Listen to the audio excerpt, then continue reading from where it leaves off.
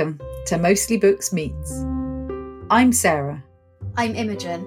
And I'm Lindsay. And together we are the team at Mostly Books, an award-winning independent bookshop. In this podcast series, we'll be speaking to authors, journalists, poets, and a range of professionals from the world of publishing. We'll be asking about the books that are special to them, from childhood favourites to the book that changed their life. And we hope you'll join us for the journey.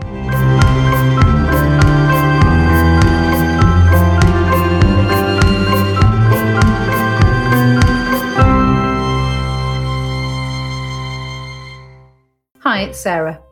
This week I'm talking to Michelin-starred chef Tom Kerridge. In 2005, he and his wife Beth bought a rundown pub in Marlow called the Hand and Flowers. Within a year, he'd turned the business around and achieved a Michelin star. The second one was added in 2012, making the Hand and Flowers the first pub to ever gain 2 Michelin stars. The success of this venture led Tom to take on another pub, the Coach of Marlow, and these days he's also responsible for restaurants in Manchester and London and even owns a butcher's shop. He launched a food and music festival, Pub in the Park, in 2017, and he's been a regular on the Great British Menu and numerous other television programmes over the years. His brand new series, Saving Britain's Pubs with Tom Kerridge, has just begun on BBC.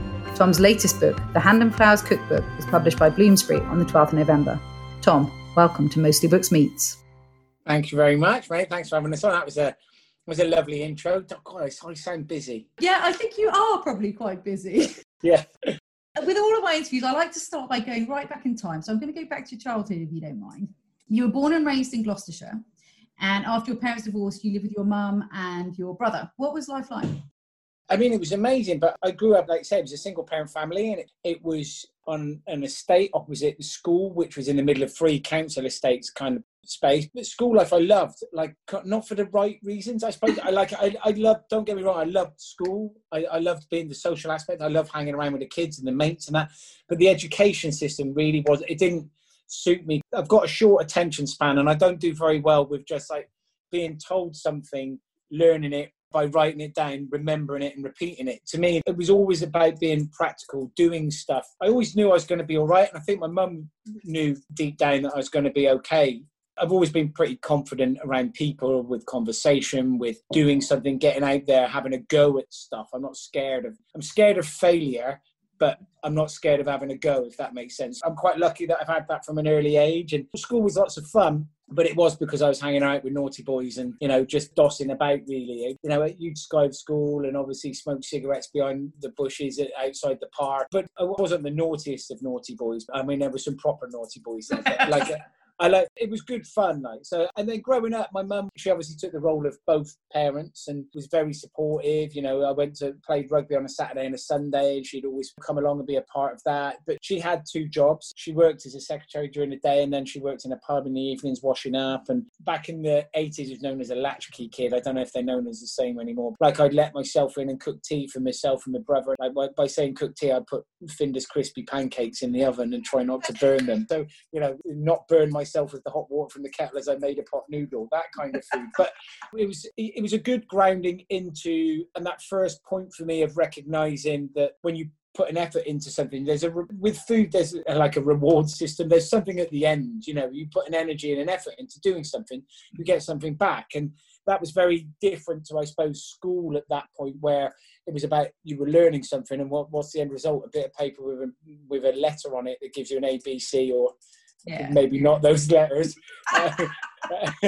But it kind of gets to that point where it was much more about being practical, and I thoroughly enjoyed that, and that's where I wanted to be. So early life was always about just doing stuff, getting involved in doing stuff, and it's been the same ever since, to be honest. You're busy ever since, yeah.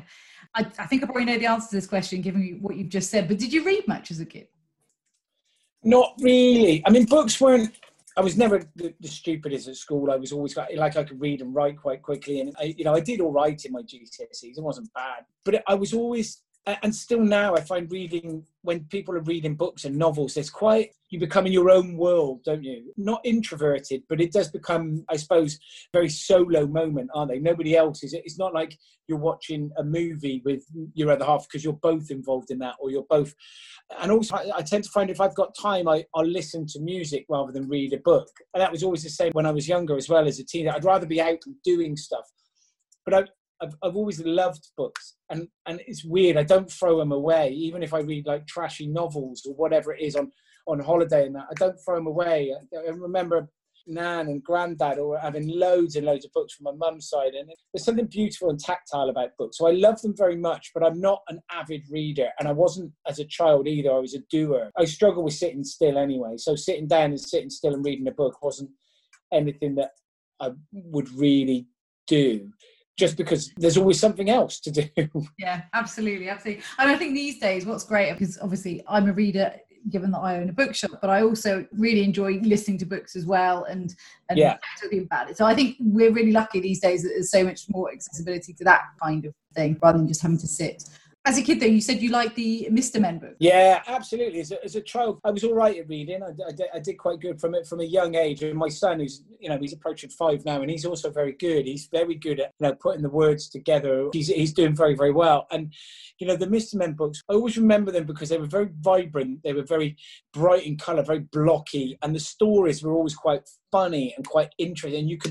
You buy into characters, and they're very early novel cookbooks or movies because you understand the character and the position, and there's always at the end of it a moralistic twist and a turn, and you don't realise that until now, where I'm reading them again with my little man, that how well written they are and how brilliant they are for kids and how they've stood the test of time. I'm 47 years old, and you're going, actually, this is brilliant. They're the same stories, and it's so relevant to now. Your understanding of how friendship should be and how you should treat each other and how everybody is equal, even if they're different, and all of these sorts of things. They're really good barometers, and they're really good ways of setting a moral compass, I think, for kids at a young age, if they're reading into them and understanding them. And in fact, on my keyring, I've got Mr. Bump is still on my keyring. He's my favourite. Yeah, he's my favourite too. Yeah. You're right, and I think that's something I love about kids' books, and the fact that they don't realise they're getting messages, but actually there's some kind of messaging going on there. Yes, those are the first books that I was reading, not only having as a story as a young'un, but also as a kid reading. And also they're kind of like, there's levels to them, aren't there? You can move on to the next one and move on to the next one, and you get to build the characters. It's like an early experience of movies, like the Star Wars movies. There's this character and there's this character, and then they all build together, and then they bump into each other in another story, and all of that sort of stuff is great. And it's just really stood the test of time, which I really like. They have. In fact, one of the latest ones, the Mr. Men Meet the Dinosaurs one, it actually caused a full-on argument in my house between at bedtime. So I was reading it to my little man, Mr. Men Meets the Dinosaurs, and you're going through it, and Mr. Tickle at some point meets a pterodactyl. AC, my son, bear in mind, this is 8 o'clock, we're in bed, and I'm reading it, the lights are off, and it's just a bedside lamp, and he goes, "Pterodactyl's not a dinosaur, Daddy." It's like, "Yeah, yes, it is, mate. Pterodactyl's a dinosaur." No, it's not. Pterodactyl's not a dinosaur. It is a dinosaur. No, it's not. It's not a dinosaur. Like, gets so angry with it. And I'm like, no, it's a dinosaur. To the point where I'm arguing with a 4-year-old going, "It's a dinosaur." He's going, "It is not a dinosaur." I go, "Right, I'll show." Look, the book says Mr. Men and the dinosaurs. That's a Mr. Man. That's a dinosaur. And he's like, no, it's not. I go, "Right." I got my phone out. I said, "Right, we'll Google it. We'll find it. I'll find you, Mr. So I Google, "Is a pterodactyl a dinosaur?" It comes back, pterodactyl is not a dinosaur, it's a reptile. And there's even the pterodactyl is not a dinosaur song, and it was like, I was like, honestly, I was like, "I'm so sorry, mate, you're right." And he goes, "See, I told you," then rolled over and went to sleep. So even now, I'm learning from Mr. Men books, but it's a lie. Pterodactyl's not a dinosaur. The Mr. Man book's wrong. I thought you were going to say it was just a complete ploy to not want to go to bed, but actually he was completely right. And then I asked him, "So how do you know that?" He goes, "I saw it on my iPad." I mean, this is the difference between 4-year-olds then and now, right? I mean, way, way more intelligent than me, knows way more stuff. I mean, he knows more stuff than me now. So, go back to your childhood. So you went through your teens, you were cooking at home for you and your brother.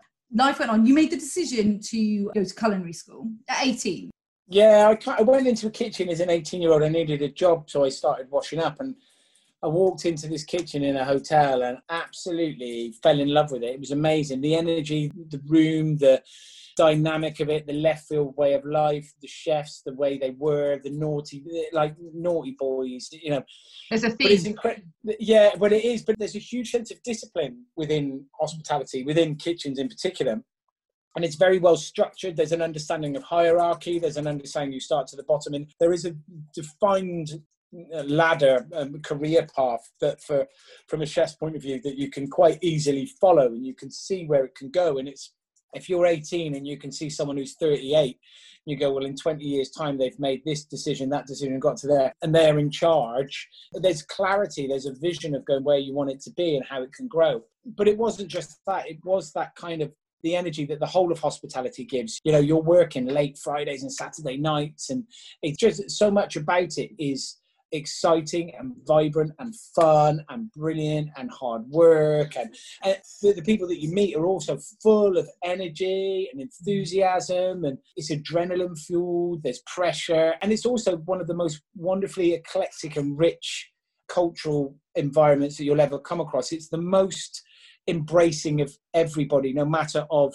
colour, no matter of race, no matter of language, no matter of religion, sexuality, no matter of economic background or education.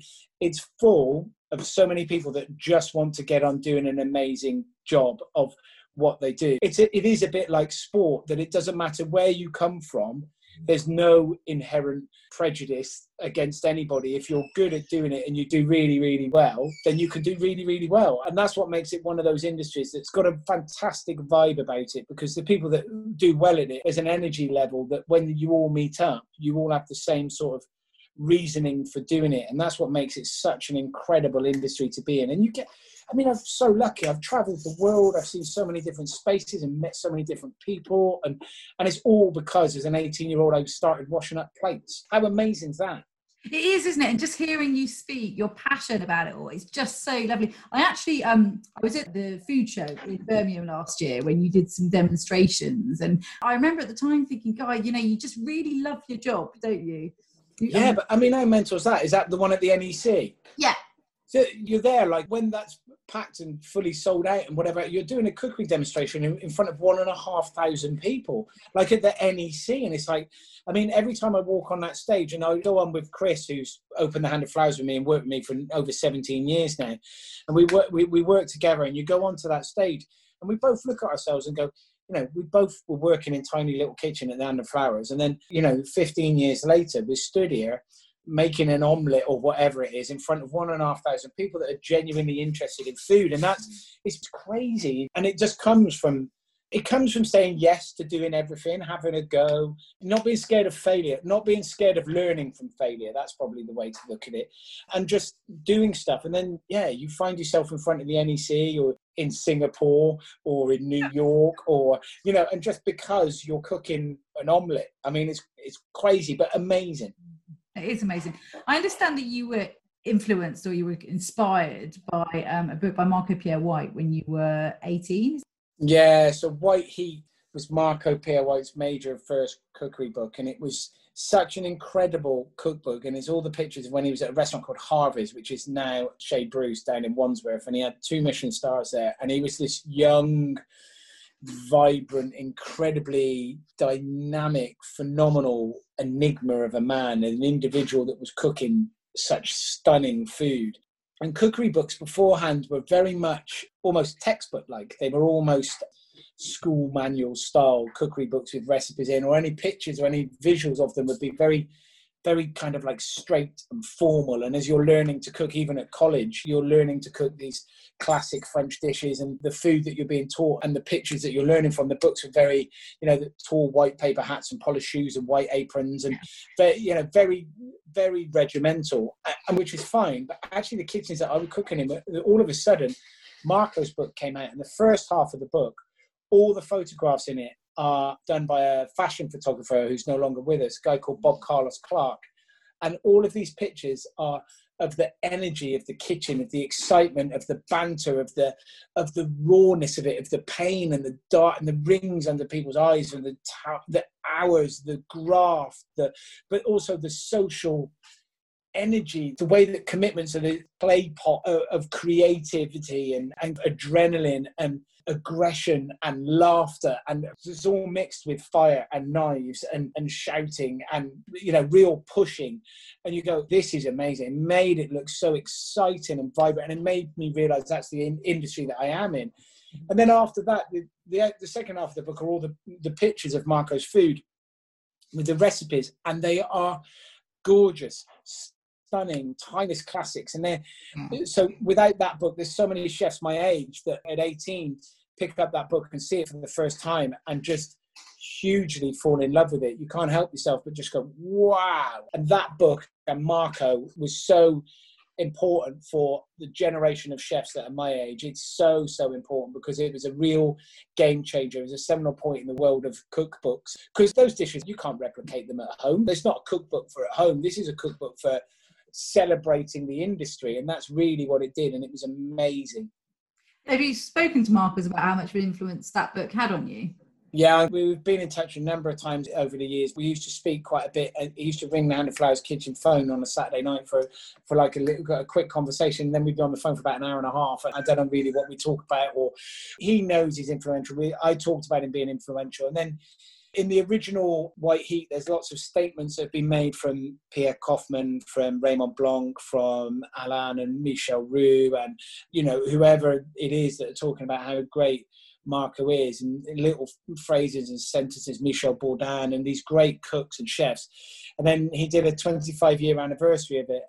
Must that be 3 or 4 years ago, 3 years ago. And when he re-released the book to celebrate the 25th anniversary, he asked a couple of chefs, myself and one of my great friends, a guy called Sat Baines, who's got a restaurant, a 2 Michelin star restaurant in Nottingham, to also then add a piece in the book. So those quotes, that there's also Michel Bourdin, and now there's Tom Kerridge and Sat Baines in there. And that for me is just, I mean, it's amazing. It's mind-blowing. It's one of the most special things. Winning 2 Michelin stars is amazing, and that's a big team collective, and being asked to be in Marco's book is, yeah, it really is one of those very, very, very special moments for me. Like, it's amazing that book that started my career, I've been asked to be part of its re-release, is amazing. That is amazing. And you touched on, obviously, the fact that you have 2 Michelin stars, which is just amazing. Congratulations. As I understand it, when you first took on the Hand and Flowers, you actually wrote a letter to Michelin saying to them, I'm Tom Kerridge, this is what I'm doing, just to let them know. But my understanding is you weren't really expecting the kind of accolades that you've gone on to get because it was a pub. Is that right? Yeah, very much. We didn't really know where we were. So I'd been quite fortunate. I opened the Hand of Flowers when I was 31, and I'd held a Michelin star for 18 months prior to that, 2 guides before it. I won a Michelin star at 29 years old, and it was quite... was huge, or maintained it as 29 and held it again as 30, and you just go, okay, this is...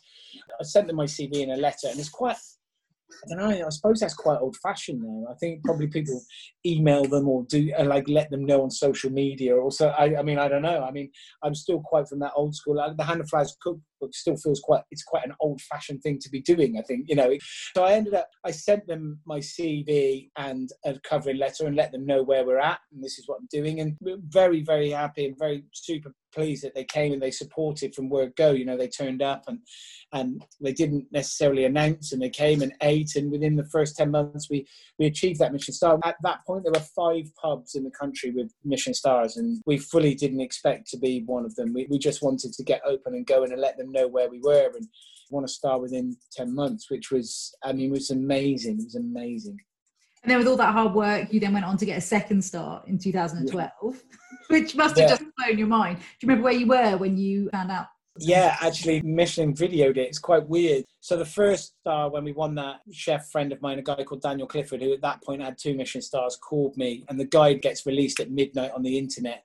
Mm-hmm. And he rang me and said, you better go and check the internet because you won a Michelin star. I was like, what? Like, I couldn't believe it. So within that first 10 months. And then when it got to being the 2nd star, there were 2 restaurants that year that got 2 stars, and it was ourselves and Sat Baines. And Michelin sent a young guy with a video recorder. You can see it, you find it on YouTube. And they sent this guy to record the morning of the Michelin Guide release. And I was like, yeah, no problem.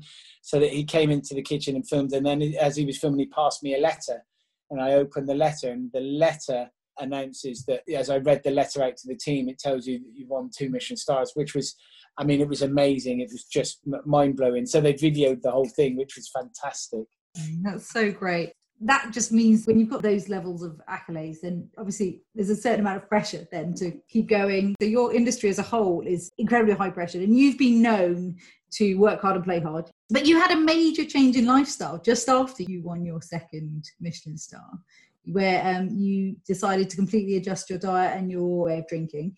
What triggered that decision?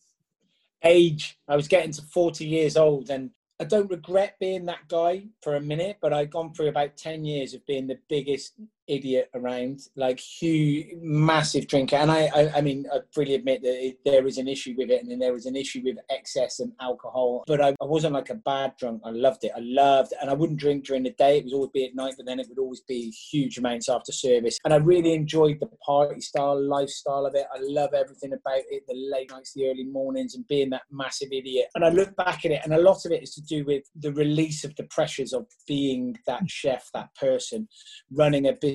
I mean, you know yourself, you run a business. It's very, very difficult. You can never let go. You know, we're doing this podcast now because we can't do a face-to-face, or you're always having to think and work on your feet and adapt and grow. And from an employee's point of view, from a staff member's point of view, they just get on with what they've got to do, what they're being told, and they're learning as they go on a career path.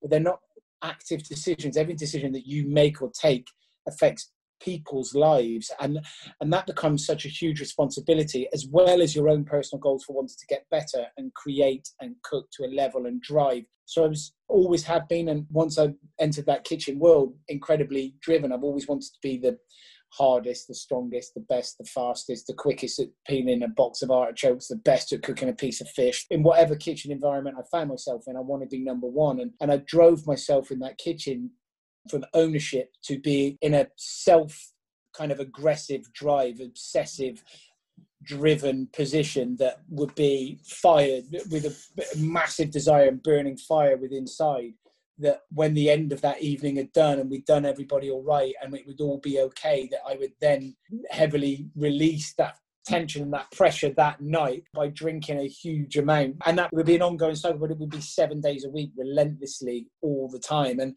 so you could look at it and go, yeah, that was incredibly bad and what a poor situation to be in. But actually, I wasn't suffering from depression, or it's not an escape of my dull life. It's actually a release of a high tension, high pressure life. I mean, I think you get that as well with so many people with high pressure jobs. There are lots of addiction issues and there are lots of problems, whether it's within the hospitality industry, whether it's in the airline industry, whether it's a doctor or a surgeon, whether it's people that work in the city on big money contracts, and all of these sort of things where there's a drive and there's high pressure. There's also a lot of people with, I suppose, release and addiction issues. And I was just one of those. I'm just one of those that needed that release. But without being that person, we wouldn't be here now. We wouldn't be having that conversation. The Hand of Flowers Cookbook wouldn't be there. We wouldn't have 2 Michelin stars without being that driven person. So not for 1 minute do I regret it. In fact, I miss it quite a bit. but it also is that point where I recognise that you can't be that person anymore. And I got to 40 and I was so physically unhealthy that I really needed to make a change, because otherwise there ain't going to be another 40 years. I mean, there wasn't going to be another 10. So I was like, right, I really have to do something about this. I've got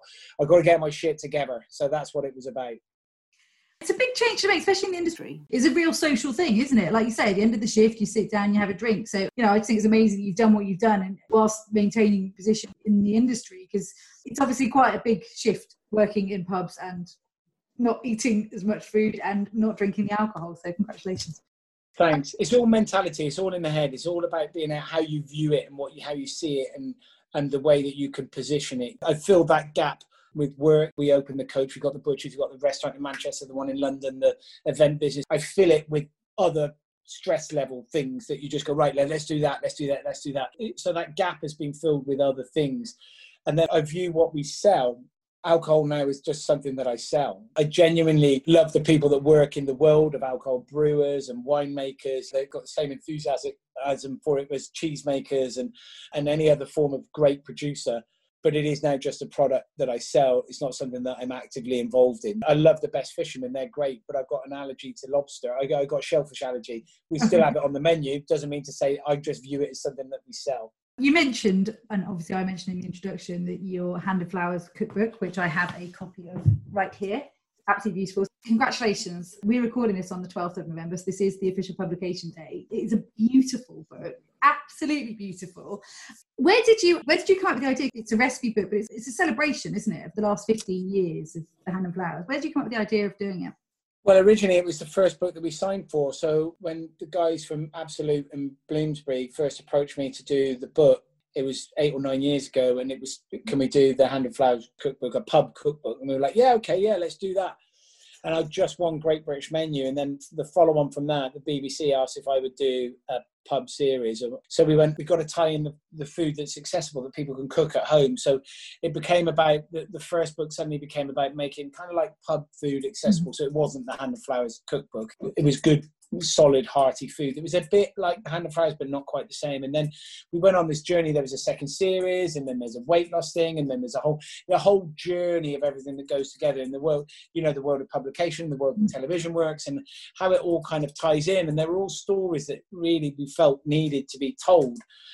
So the Hand and Flowers book kept getting pushed back and becoming not the most important. However, it was always the most important in my head. But what it's done now is allowed us to be 15 years down the line. It's a reflection of the journey of the Hand of Flowers. If we'd done the Hand of Flowers cookbook as the first book that we signed to do, it would be nowhere near as good as it is now. It would have half the amount of experience and energy and recipes in, and we would now be having to revisit it, because the journey that whole building and that pub and the people that are in it have been on has been amazing. So it's much more now a reflective and also, I suppose, a great replication of the dishes that we do now. They are the exact recipes that we follow at the Hand of Flowers. There is nothing different in them. They are 2 Michelin star dishes, and there's some that have been on from the beginning when we first opened. There's some dishes in that book that are part of the journey that wouldn't come back onto the menu. They're not strong enough, but they do show you the workings of how we get into that level. And then there's dishes on there that have been on there that were definitely strong enough and will definitely be coming back. And then there's dishes that are in the book that are there now that are that 2-star level, which we're very, very proud of. So it's this wonderful reflection of 15 years of an amazing building. It is, and it's beautiful as well. So it'll be a really lovely addition to anyone's kitchen. I mean, you've got 70 recipes in the book. That's a decent number of recipes, but obviously you're looking at 15 years. How did you whittle it down? How did you decide what to include?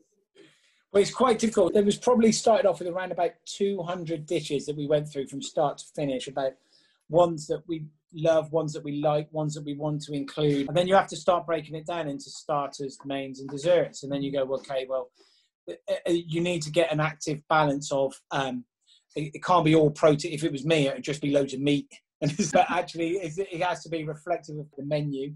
So it has to have some fish dishes in, it has to have some vegetarian dishes in, it has to be a true reflection of the dishes that read like a menu, so there's something there for everybody. But also it had to be reflective of over those 15 years. So it was quite an interesting thing to start swearing out the way. I mean, there could be a Hand of Flowers cookbook 2.0 easily of the dishes that we haven't included in there that easily represent the building as well. But we think these are the best 70 dishes that represent us, the building, and the journey that we've been on to get to this point.